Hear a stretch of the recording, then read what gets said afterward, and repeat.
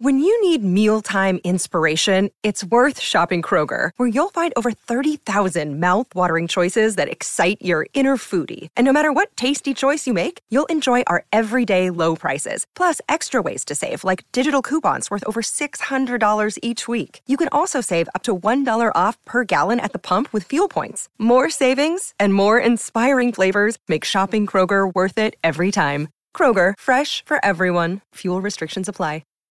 This episode is brought to you by Shopify. Whether you're selling a little or a lot, Shopify helps you do your thing, however you cha-ching. From the launch your online shop stage, all the way to the we just hit 1 million orders stage. No matter what stage you're in, Shopify's there to help you grow. Sign up for a $1 per month trial period at shopify.com/special offer, all lowercase. That's shopify.com/special offer.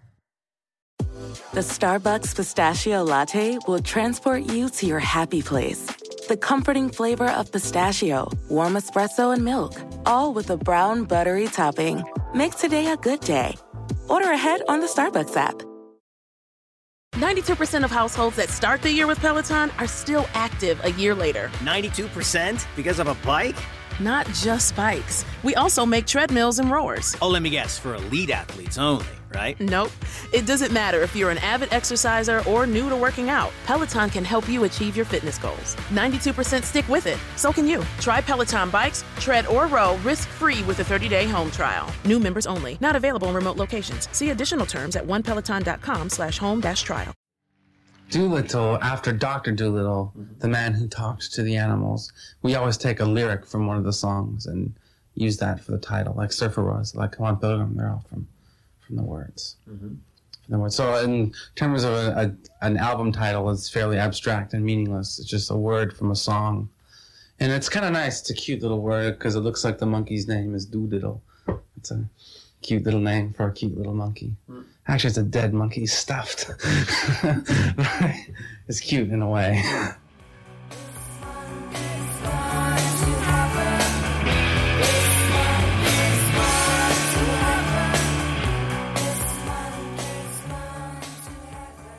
And welcome back to No Filler, the music podcast dedicated to sharing the often overlooked hidden gems that fill the space between the singles on our favorite records. My name is Travis. I got my brother Quentin with me, as always. And that was Mr. Charles Thompson IV, also known as Black Francis Q, of the Pixies in 1989 on an interview for this Dutch TV show called Onrust, explaining that the name Doolittle for this record has very little meaning behind it other than, they put a monkey on the cover. Obviously a nod to the song Monkey Gone to Heaven, right? But I thought it was funny that he was like, oh, it's just a cute little monkey. But wait, the monkey's actually dead, so... It's a dead monkey, it's a dead monkey. It's cute. Which is funny to me because I think that's a good way to explain the dichotomy of, like, their songs, like the loud screaming and stuff that he will do sometimes, like on top of these, like, otherwise kind of, like, poppy... traditional sounding like rock song structures, Dude, we're getting right into it, man. I'm coming right into it. But you know what I'm saying? Like that's kind of like part of their deal, right? So like, totally. Oh, look at that. It's just a cute little monkey. Then you examine it a little bit closer and it's like, oh, it's a dead monkey. So anyway, we are talking about obviously the Pixies' second record, Doolittle, came out in 1989. We're hot off the heels of our Sonic Youth episode a couple weeks back. If you haven't listened to that, I highly encourage it. It's probably one of our best episodes. We had Mr. David Brown. I mean, all thanks to David Brown, right? That's why it's our best episode. All thanks to David. Yeah. We had the opportunity to sit down with Rolling Stone senior writer David Brown, author of the Sonic Youth biography, Goodbye 20th Century. And we talked about all sorts of stuff, man. But I feel like Pixies is a great segue from Sonic Youth. Yeah. There's a lot of similarities in the sound, but I think Pixies took more of that like punk and aggressive sound with the way that Black Francis approached his singing. Like his singing style is very distinct, when we talk about bands that influenced grunge, like Sonic Youth and Pixies are two bands that come up quite a bit. Yeah, and what's interesting about Pixies, and I just revisited this album today. I hadn't listened to it in years, but again, we're covering Doolittle, which came out in '89. And yeah, the big difference that I heard with them is that they did, like, some of the songs almost sound like the more radio-friendly new wave. Yeah. But with that juxtaposed, like, harsh and raw, almost screaming kind of vocal delivery that Black Francis brought to the table. And that's, yeah, dude, they're like, if you look at Sonic Youth and what they did, and like the more no wave kind of movement from post-punk, Pixies found a way to like take the radio friendly new wave sound and put a little more aggression on it, but still, I mean, it's still really accessible, you know? Yeah. Like really different. It's interesting you said new wave, because the producer of this record, Gil Norton, was actually the producer of the Echo and the Bunnyman record, Ocean Rain. Yeah, and that was the more like poppy side of the coin that was coming out of, you know, like the arena rock of the 70s and the whole, you know, the movement behind like trying to reinvigorate rock, you know? Like you had your no wave and your post-punk that was more like, I don't know, abrasive, you know? And like purposely different. And yeah, Pixies was riding that line, you know? Yeah. In a really unique way. And yeah, I think what makes Pixies is his vocal delivery. And like he like grew up in a Pentecostal church, and I feel like he brings like the energy of like a reverend on the pulpit, you know, screaming about stuff, like to his vocal delivery, which is what makes it so interesting. And like specifically now, you know, they even are sort of, he's sort of like modest about it, trying to say that like it's not like they invented this, but like the loud, quiet, loud dynamic of a lot of their songs is sort of like referenced as like a massive way that the Pixies influenced a lot of the alt rock and indie stuff that would come after it, you know. So another thing too is, you know, you've got his vocal delivery, and then you've got Kim Deal, bass player, right? You've got her like monotone, like very similar to Kim Gordon from Sonic Youth. Something about the name Kim, right? Bass player. Yeah, dude. But I think that's the 1-2 punch, dude. Yeah, you're right. Black Francis and his vocal delivery alongside Kim Deal and the way she delivers her vocals, man. Yeah. It's just like, man, there's nothing like it. She didn't really seem to have as much of a role out in the front of the group as Kim Gordon did with Sonic Youth. Like, you know, her vocals aren't featured prominently as much as Kim Gordon's were on Sonic Youth, right? But she's still there, you know, doing this sort of background stuff occasionally that does really sound like Kim Gordon. And yeah, speaking of similarities, you know, she had never played bass before as well, which I think is kind of interesting. So that is interesting. Lots of similarities. Dude. Yeah. And one more thing here before we jump into the record. Charles references or he points to Sonic Youth as an influence.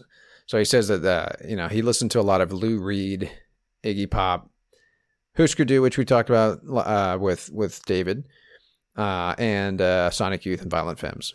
And then he says that they listened to a bunch of 60s stuff as well, like Donovan and the Animals. Nice. So yeah, he you know, has a pretty well-rounded list of influences that he brought in. He said that like when he was a kid, he wanted to try out country and rock and blues, punk rock, metal, hardcore, reggae. He literally just like listed every type of genre just about, and like tried to write songs in each of those genres. And you can kind of hear that throughout this record. Like there's a lot of styles and genres that are getting blended, and they all sort of go through the Pixies, like, you know, funnel or whatever, and come out the other end as a Pixies song. Yeah. All right. Anyway, so yeah, let's jump into it here, dude. Yeah, dude, this is a music heavy episode. Like this is it. As far as history goes, we're done. Yeah, there may be some little anecdotes here and there that I throw in, but for the most part, let's just dive right into the tunes here. Yeah, we got five songs to cover. 5 songs. And we could have this could have been like our second episode, because we've only done one before in Rainbows, where we just played every song, because like every song is so great, dude, and so different, and definitely worth listening to on No Filler. And a lot of them are under 3 minutes. They're not very long. Yeah, short and sweet. So let's just jump right into the first track, dude. Yeah, and this is how the record starts, and it's a great way to start a record. So technically, this is not a single from the record. It did appear as a single for their greatest hits type CD that came out. We get a pass on that, dude. I don't think that counts as a single. Yeah, not technically an album single. So here we go. This is the first track. This song is called Debaser.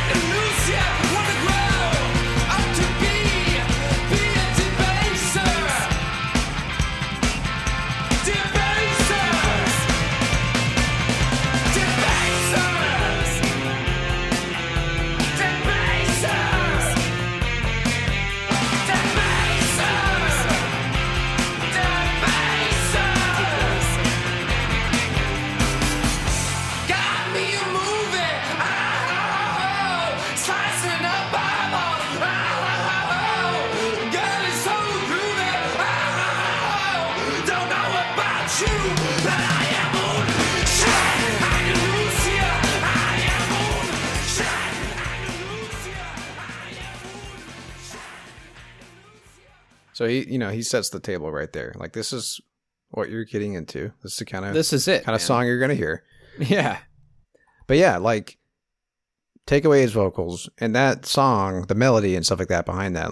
I think, like you were saying, it's kind of your more classic sounding 80s kind of. It's got the new wave riffs. Vibe. Yeah. Yeah, dude. But that's what makes this so interesting, is that his voice on top of that type of song, the really simple, straightforward song, is just perfect. Like, it's the perfect combination. Yeah, man. And I love the way his vocals are recorded, like, while he's just, he's just screaming the word debaser over and over. Yeah. It sounds almost like he's in the next room over, just screaming it over and over. And then you've got Kim Deal just very calmly saying it alongside him. Like, it's just so cool, dude. Mm-hmm. This has always been one of my favorite songs off of this record, and one of my favorite Pixie songs. Yeah, well, that's something that they, the simplicity of the songs, like, they said that they tried really hard during the rehearsal sessions and stuff, making the demos and whatnot, like when they were perfecting these songs, to just like distill them down into like the most simplest form. Because I think that's what makes it work so well, is just how simple, like, the template is, I guess. The base of the song, if you will. And then, like, what he does on top of it. Are you saying the bass of the song? Debaser? Talking about the debaser of the song. So, Q, do you know what this song is about? No, I want to know what that Spanish line is over and over. Well, that is the name of the movie that he's talking about, Q. Got Me a Movie. Oh, okay. And then he talks about slicing up eyeballs. Yeah. That is a reference to the movie, of the name of that lyric that he's apparently mispronouncing, but I'm going to say it like he said it. Un Chain Andalusia. That is the name of this, like, French film from the 20s. Starring... Well, how do you pronounce it correctly, Trev? I have no clue. I think I'm going to look that up. I like saying it like he says it, Q. Anyway. But it's called Un Chain Andalou. He's kind of mispronouncing it, like he's adding some flair to it there. But anyway, apparently there's a scene in which this woman's eye is sliced open with a straight razor. Oh, wow. It's an artsy French film. Anyway, so, like, he's literally just talking about this movie, really. And so apparently, ever since this song came out, like that movie is sort of this, well-known film that people watch in college and art school and shit like that, because you gotta see the scene, right? You can't hear about slicing up eyeballs and not want to go see the scene that he's talking about. But anyway, I mean, I don't necessarily want to see it, but dude, 'tis the season. It's October. This is the time to watch horror movies, man. Sure. Anyway, apparently Salvador Dali is featured in the film, which is kind of cool, right? Is he the one slicing up the eyeballs? I don't know. I didn't actually look it up, Q. Okay. Anyway, so I wanted to talk about his approach to songwriting, because when you know that his approach is music first, lyrics second, I think it's kind of interesting, because then it's more like, what fits with this music, right? I guess, or just like more random. And anyway, there's a really interesting clip I'm going to play from this interview that I queued us in for the intro, where he talks about this kind of stuff. So here we go. I'm going to jump back into this interview. He's talking about his songwriting process. I do my lyrics at the very, very last minute. I'm more into making music and coming up with poetic structure and accents and anti-accents. And then the lyrics come after. I make a big shape like this, and then I keep giving it more shape and shape and shape and shape. And then at the very end, when I need lyrics the day before I go sing it in the studio, I take it out and I define it. And, so I come up with the structure first. I think you're right, Q. I think he's a little full of himself here. But that's what I said, behind the scenes while I was playing. Anyway, if you're listening to what he's saying there, he focuses on the accents and the quiet parts while he's writing the song. He doesn't really know what the lyrics are going to be necessarily. The funny thing is that's how Nathan Forrester of Grass Fight, the band that I was in for half a second, he would approach his songwriting the same way, where we would be working on songs and he wouldn't have the lyrics yet, and he would just sort of like hum, into the make the sound that maybe would work for the melody. He wouldn't have the lyrics yet. Well, yeah, a lot of musicians go that route too. But that is cool that he said like a quiet part in the instrumentals that were, being formed for the song would translate to a quiet part in the way that he sings a line. Well, I think he's saying that he's actually trying to determine as he's writing a song, okay, this part's I'm going to be more quiet here. I'm going to have some accent here that I add onto the word. And then you listen to Debaser, the moments where he's like really screaming and emphasizing the word, he may have already planned on doing that. It didn't really matter what the words were going to be. Right. Anyway, the way that he kind of breaks it down, I always like hearing, the way that songwriters, especially like when they're young, like this guy, it's like sometimes you wonder like how does their brain work when they do this kind of stuff? Because, he was tapping into something that was relatively at least different enough to make this record stand out with like the way that he approached his vocals, like what was going on in his mind, I mean, look at this baby face, man. This guy is so young when he wrote this. I wonder he must have been in his 20s, right? Anyway. Yeah. And the fact that it came out in 89, dude, it's still kind of hard to believe. Let's jump to our next song here, dude. We're going to just blow right through this. So, let's see. I guess honorable mentions. I almost had Wave of Mutilation as a pick for myself. Is that one not a single? No, it's not. Oh. So the single. Let's talk about the singles. The singles are "Here Comes Your Man" and "Monkey Gone to Heaven." I thought Wave of Mutilation was a single too. I would have put money on it. But we're gonna jump to track 4 here, and this song to me, dude, this is like a grunge template, dude. Yeah, dude, totally. You can hear so much of the grunge influence from this song. And again, 89. Just keep that in mind. This is before grunge hit. Yeah, exactly. It was right around the corner. All right, so this song is called "I Bleed."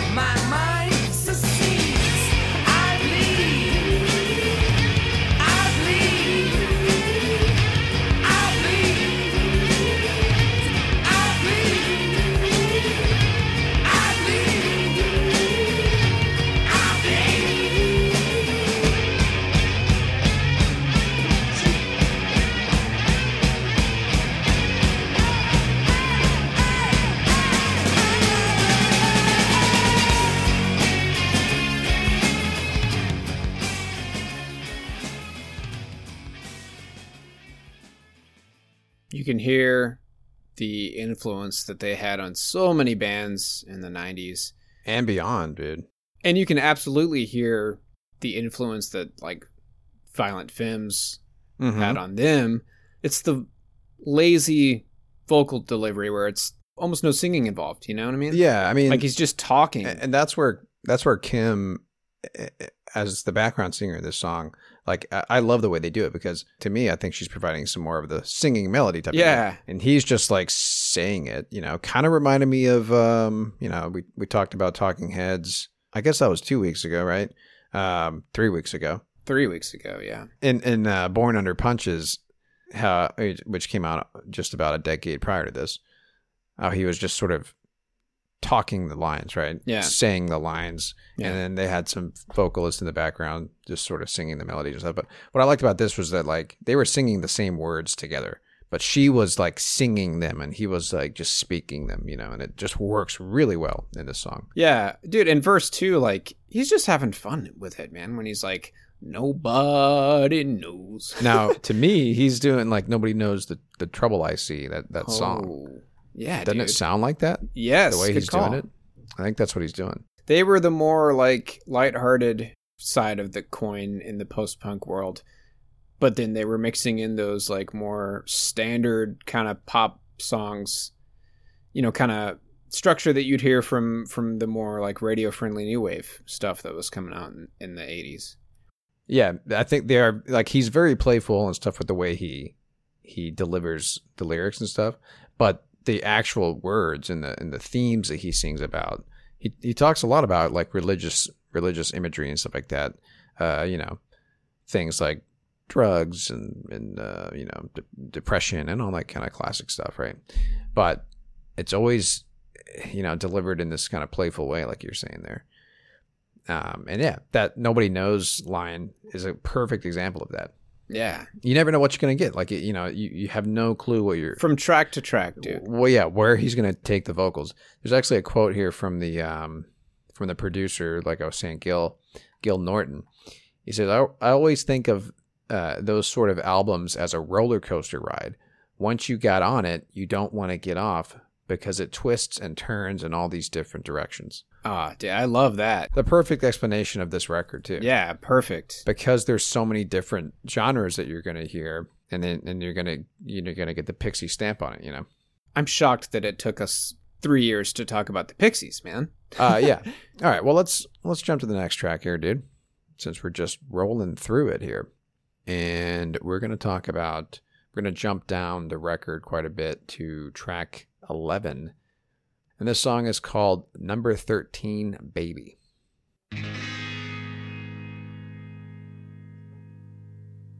Got hair in a girl that flows to her bones, and a comb in a pocket if the wind gets blown. Straps on her eyes when she walks slow, but her face falls down when she go. Black tear falling on my lazy queen. Got a tattoo tip, say number 13.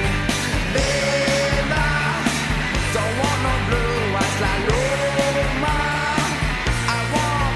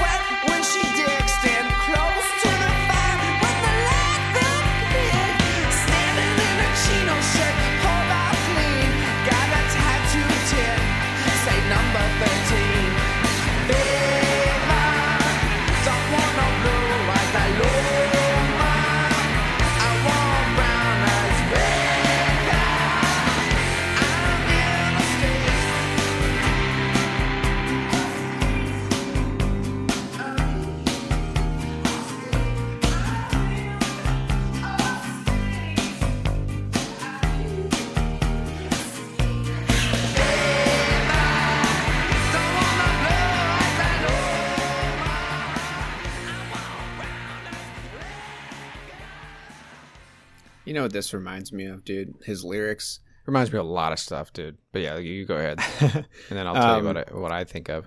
I quoted from that interview with I can't remember the name off the top of my head, dude, but the singer in Underworld, when he was talking about how, you know, when they came back and did 100 Days Off, he started to kind of write songs kind of more in like a conversational way. Yeah. Like, you know, with just writing all the details of like the room that he's in, or like the t-shirt that someone is wearing in a conversation that he's having, stuff like that, where it's like really just the small little tiny details. Like I've always liked that about Pixies music. Yeah, this is it's hard to know what this is about, but in an interview, an 89 interview with NME, Black Francis said, "This is a collage of images of when I was growing up in LA.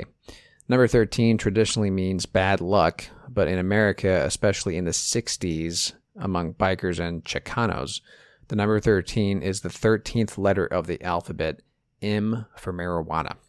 It's a really goofy subculture, but it's kind of funny, and even today you can see it spray painted on walls. The Meter Boys number 13. So it is about a Mexican girl or a Samoan girl, a boyish, sexual, adolescent collage of Southern California living." There you go. Wow, dude. Learn something new every day, man. There you go, Q. You heard it here first from Black Francis himself in 89. So yeah, he's singing from the perspective of himself as an adolescent boy, saying to himself he wants one of those girls he sees on the street corner with the 13 tattooed on her body. On her tit. On her tit, specifically. Detail not worth overlooking. So anyway, yeah, so vocally, I hear a lot of Jack White in this. You know how Jack White does this quite a bit? So there's got to be something to be said about Jack White being influenced by Black Francis, perhaps. Well, and the way that he sings? Yeah. Yeah. And then, let me hear it, dude. Are you hearing Early Spoon as well? Because I sure do. I didn't hear it, but I'm going to listen now for it, dude. Early, I'm talking, you know, their early EPs, Telefono. Like Soft Effects? Yeah, Soft Effects and Telefono, big time. And I think this is just a couple of years later is when... I was going to say, like, yeah, it was around the same time. Yeah. Man, so anyway. Love it, dude. That's what I'm saying, man. Like, they influenced so many bands.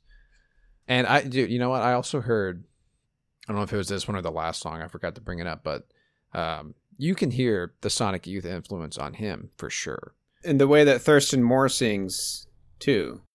And that's something that comes up time and time again in David Brown's book on Sonic Youth. They were never going to make it on the radio, you know, like because of his singing voice, Thurston's singing voice, and Kim Gordon's. But there was something about the way that Black Francis sang that worked, because they became way more successful, I think. Well, here's what I think, dude. It has to be that the melodies paired with the more radio friendly new wave kind of, you know, side to the post punk coin. They were trying to make simple songs, I think, right, to work with. That's the opposite of what Sonic Youth was doing. Yeah. Well, hey, real quick, I wanted to. All we've been talking about is Black Francis here, so let me name the rest of the. I guess we talked about Kim too, but let me name the other two players here. So Joey Santiago on lead guitar, and he also did backing vocals. And then David Levering is the drummer.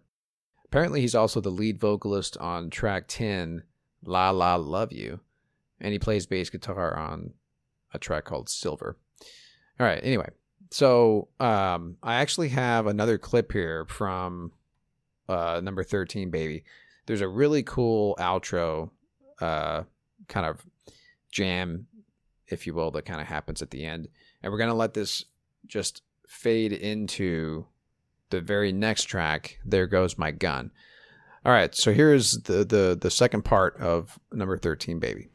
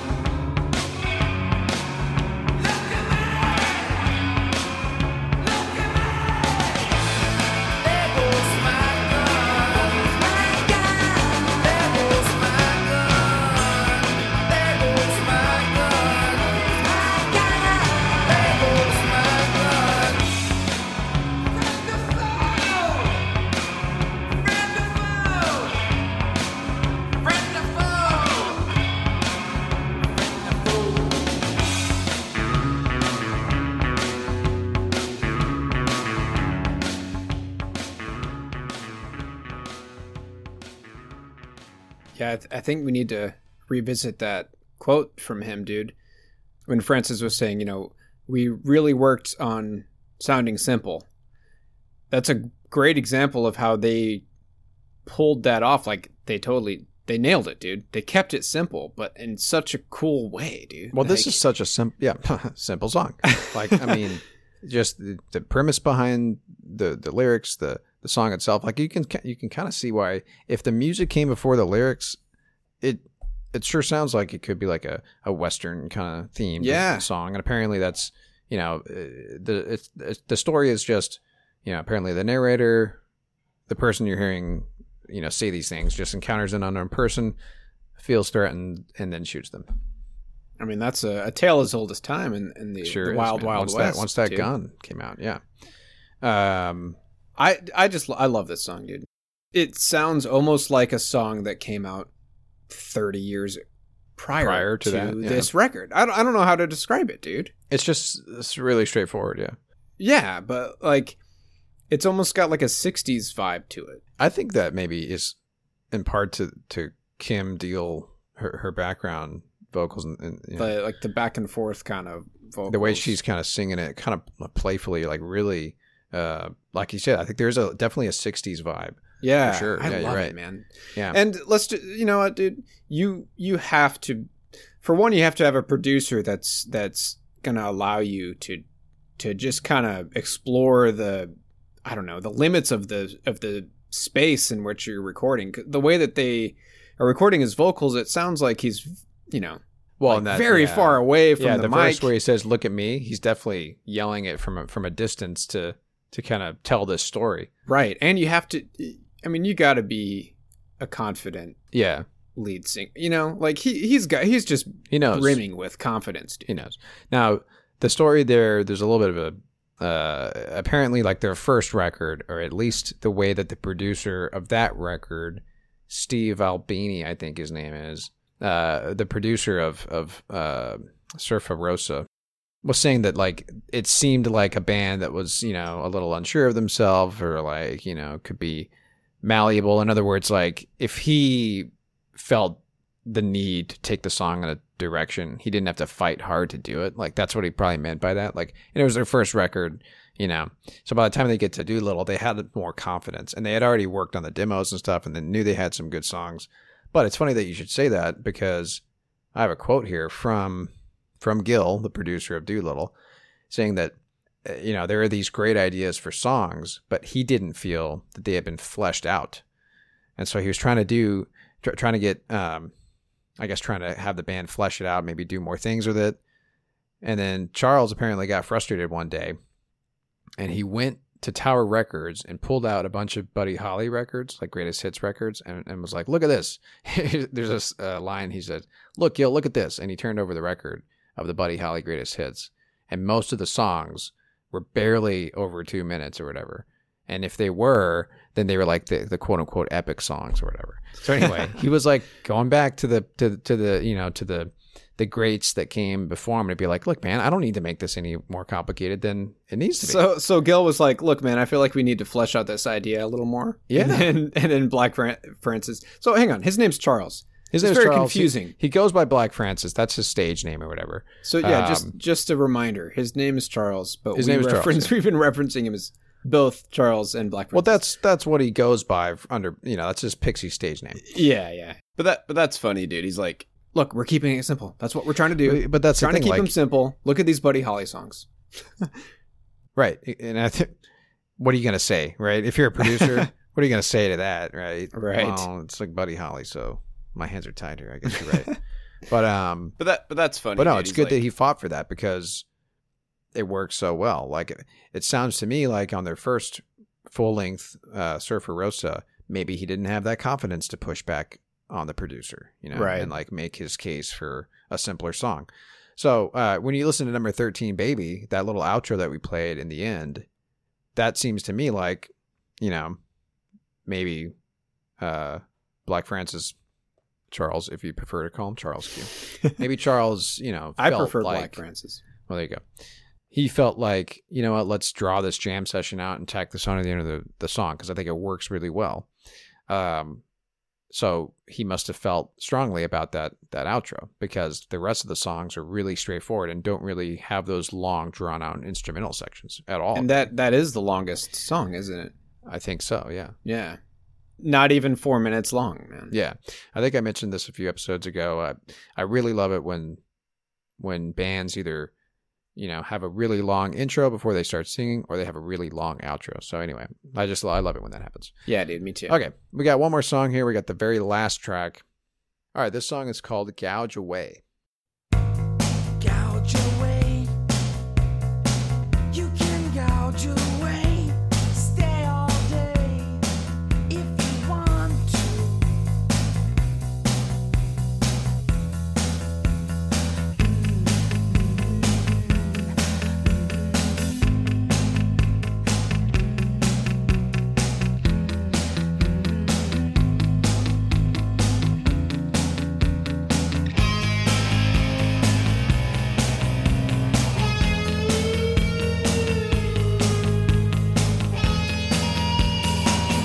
Missing aggravation, some sacred questions. You struck my locks, some marijuana. If you got some, gouge away. You can gouge away. Stay all day if you want to.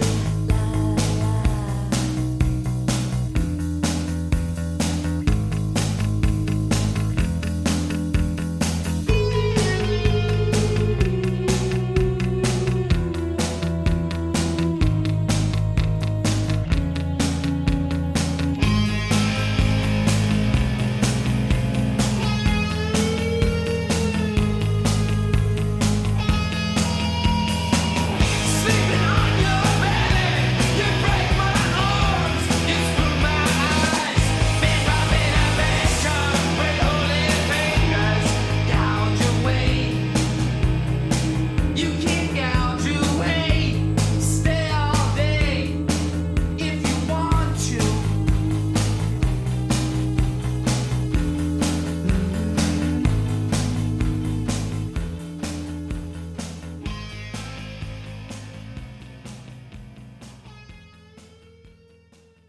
Great track. Yeah, dude. Did they record these live, like, in the same room? I at the same think they time? did. I think there were some songs where like he would record the vocals like in the closet or something like that to try to get a certain sound. But yeah, I think most of them were live. Yeah. Man, this is one of those bands that I wish I would have cared about earlier on, so that I could have caught them live in their prime. And I'm sure they're still. Well, they had a breakup, but a reunion, I think, in like 2004. I've yet to see them live, and I would love to catch one of their shows, man. Yeah, well, I mean, you may or may not know this, Q, but Kim Deal went on to form the Breeders with her twin sister, which is, another very well-known 90s act. Yeah. Cannonball is kind of like their huge hit that everybody knows. But anyway, so yeah, they had a breakup, and then they Black Francis he's done a bunch of solo stuff. So there's all sorts of solo records out there. I think he goes under like Frank Black or something like that. But anyway. Yeah, dude, great. What a great way to end an album. Yeah. I mean, you start with Debaser, you end with Gouge Away. Let's talk about the lyrics, dude. The lyrics are kind of fun.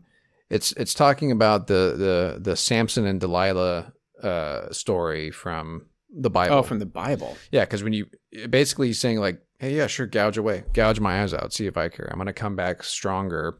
Because apparently, I think the story, if I remember correctly, is he gets his hair cut off, and he loses his strength. Something about his eyes getting gouged out or something. Yeah. And then his hair grows back, and he crumbles the temple or whatever. Is he the one that fights the giant? Man, I don't remember. I don't remember I my think Sunday that's, school. David. It's David, dude. Oh, my bad. David and Goliath. David and Goliath. Okay. So yeah, okay, here we go. Samson had his eyes gouged out by enemy Philistines after his wife Delilah betrayed him by shaving his head in his sleep. Oh yeah, that makes so much sense. Right. And so apparently, right. Anyway, but that's the story. Like, he gets his strength back somehow, and then he gets his revenge in the end, right? Because he tears down the palace or the temples or whatever and kills everybody. So I think that's the idea. Like, gouge away. I'll come back stronger. You know what I mean? Right. You can damage me, but I'll come back. Anyway, so yeah, dude, it's a great record. Great record. And we got more greatness coming just around the corner, because I feel like the perfect transition from this band. There's only one band we could do. I really do feel that way, Q.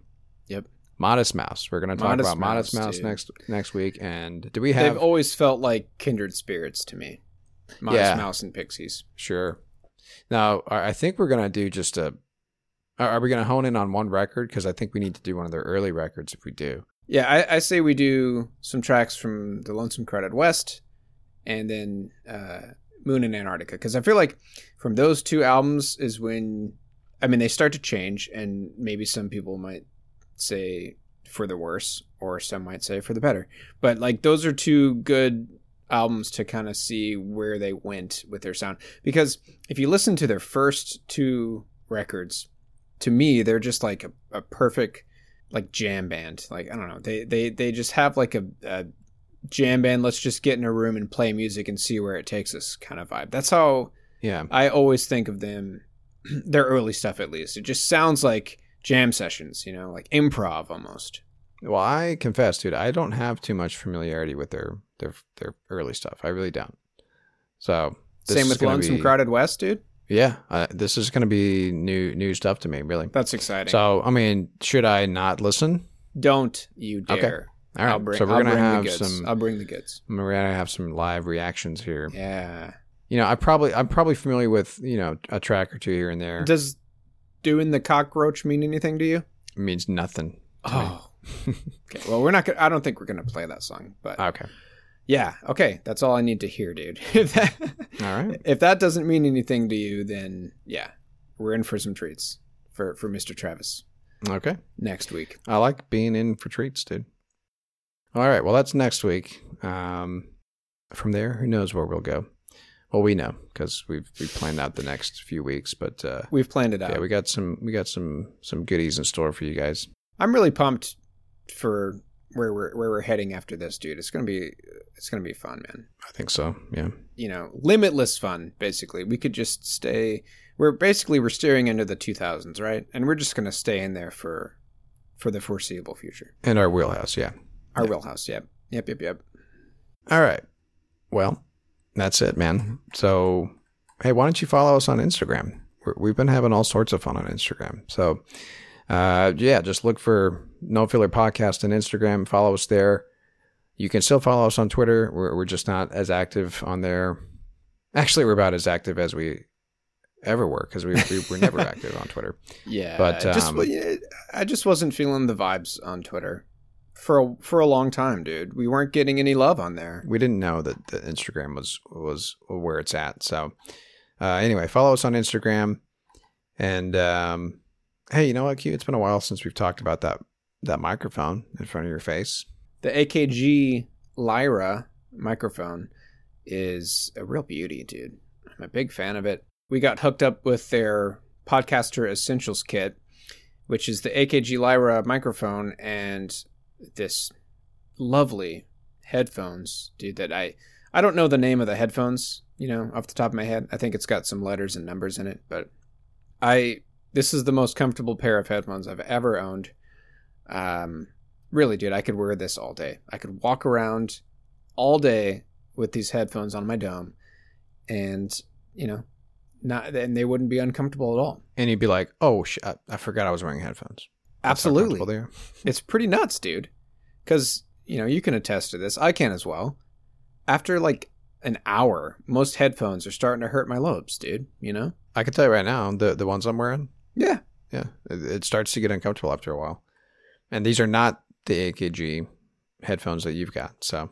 And what I've decided after using this pair, these headphones, this mic, if you are looking to start a podcast, get yourself the AKG Podcaster Essentials kit. It's a no-brainer, dude. It comes with the AKG Lyra microphone.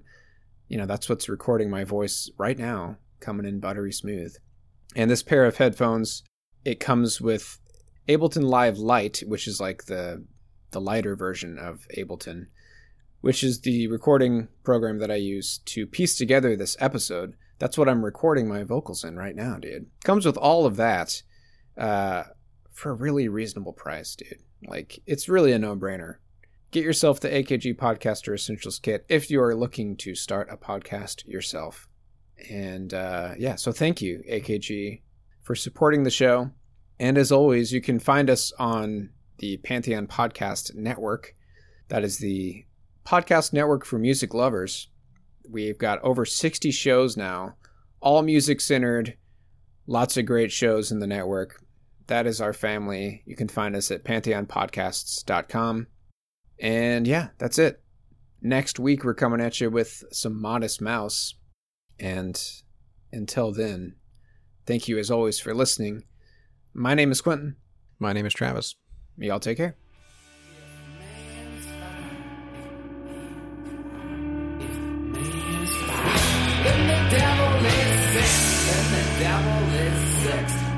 Devil is six.